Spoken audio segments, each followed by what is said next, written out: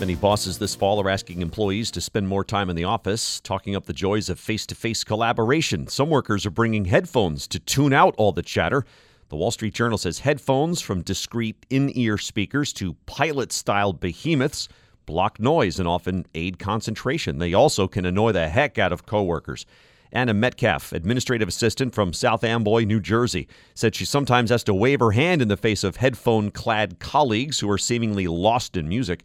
Headphones have grabbed a small role in the return-to-office drama. A handful of managers in Midtown Manhattan groused about employees now using headphones to dodge interactions.